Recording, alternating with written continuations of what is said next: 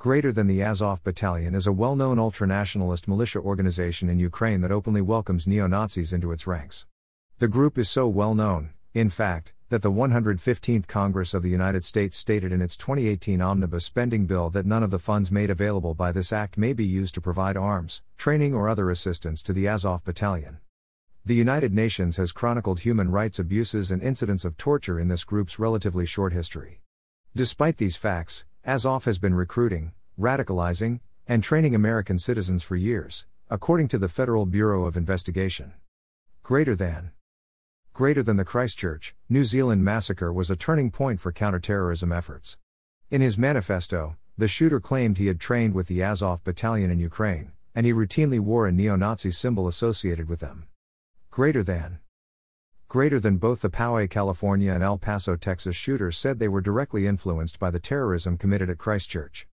The link between Azov and acts of terror in America is clear. Greater than this is not the first time Congress inquired about the State Department's treatment of overseas terrorist organizations. On March 20, 2019, House Foreign Affairs Chairman Eliot Engel wrote to Secretary of State Mike Pompeo to make addressing the global threat of white nationalist terrorism a foreign policy priority and suggest the State Department develop a list of white nationalist terrorist groups to designate as FTOs. Greater than it is imperative that we understand how the State Department is evaluating the threat posed by violent foreign white supremacist groups and why these groups are not included on the present foe list.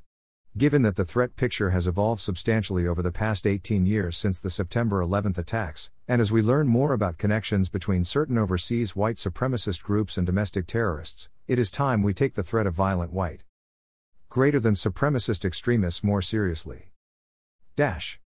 By Dr. Danielle Dossie Blumenthal. All opinions are the author's own. Public domain.